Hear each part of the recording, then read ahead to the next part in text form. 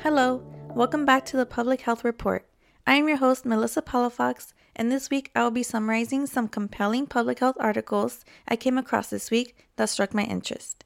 Today, we'll be talking about recent monkeypox infection cases, why it took so long to determine COVID-19's transmission pathway, harassment of public health officials during quarantine times, and a critical review of art therapy on mental health rehabilitation. Hope you find this week's report insightful and interesting enough to spark more public health conversations among your peers. Let's get into it. Our first story is a report on monkeypox virus infections in humans across 16 countries. This article is a compilation of a group of clinicians who contributed to an international case series where they all described the presentation, clinical course, and outcomes of confirmed monkeypox virus infections. Because the transmission, risk factors, clinical presentation, and outcomes of monkeypox are poorly defined, they hoped to get a little more clarity with these case series and maybe notice a pattern.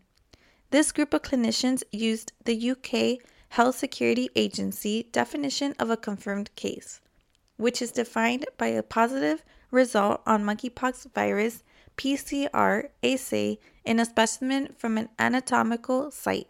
They eventually confirmed 528 infections diagnosed between April 27th and June 24, 2022, at 43 sites in 16 countries, all within Europe, the Americas, Western Pacific, and Eastern Mediterranean.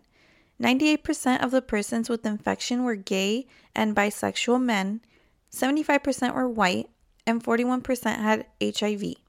The median age was 38 years old, and the median incubation period was 7 days. One of the methods used to determine these findings was a recording of the patient's sexual history.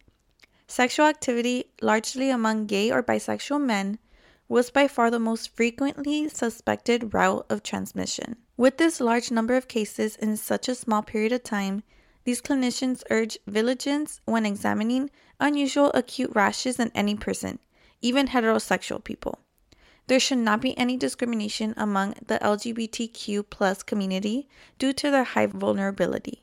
Because viruses know no borders or sexuality, the world needs to move cohesively and quickly to close knowledge gaps and to contain the outbreak. Our next article reflects on the controversy of accepting the main transmission pathway for COVID-19. Why did it take so long for public health officials and organizations to confirm this method of transmission and take needed action earlier? There were debates of transmission pathways, either being by touch or airborne transmission.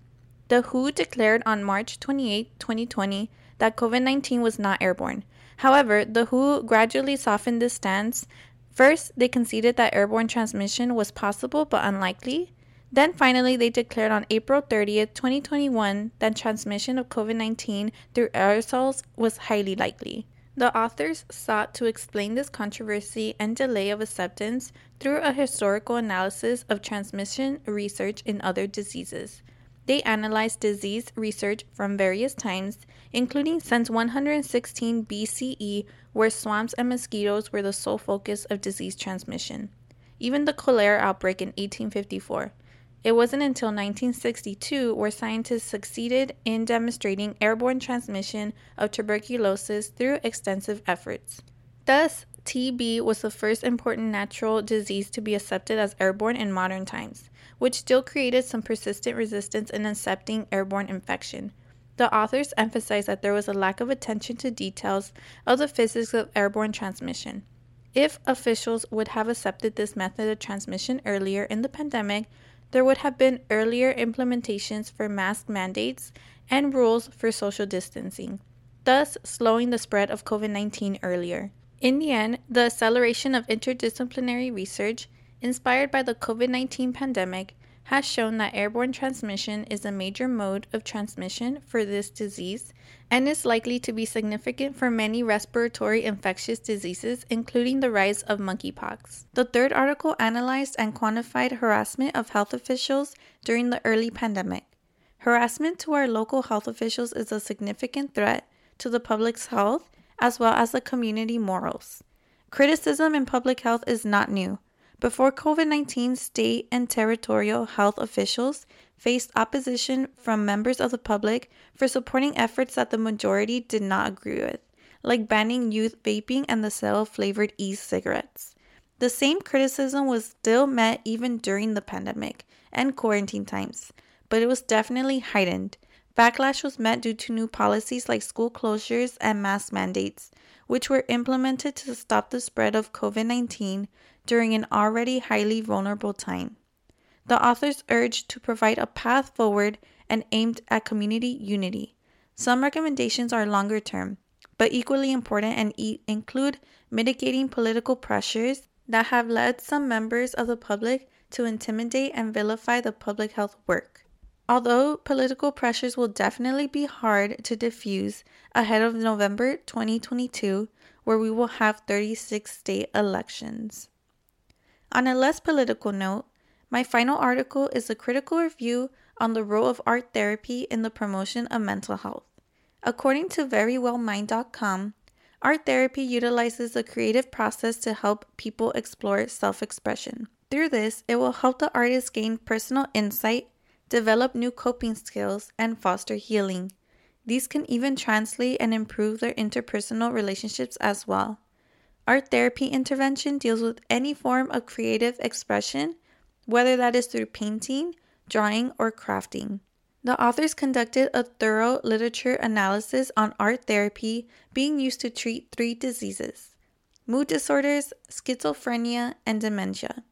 However, after much analysis, they found that there is an inadequate data to support the effectiveness of art therapy. Because there aren't clear guidelines or more concise studies, they felt that more powered, high-quality trials with relevant outcome measures are required and more research is needed on this subject.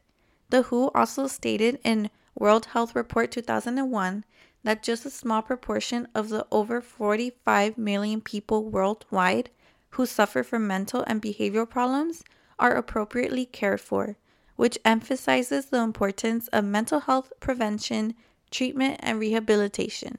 That is all for today. Thank you so much for listening. Don't forget to like, comment, and subscribe if you liked today's report. Again, I am Melissa Palafox, and this was a Public Health Report. Check out our website, publichealthpodcasters.com. So that's where you can access more of our episodes and learn more about the Public Health Podcast and Media Network. Again, that's publichealthpodcasters.com. Have a great day.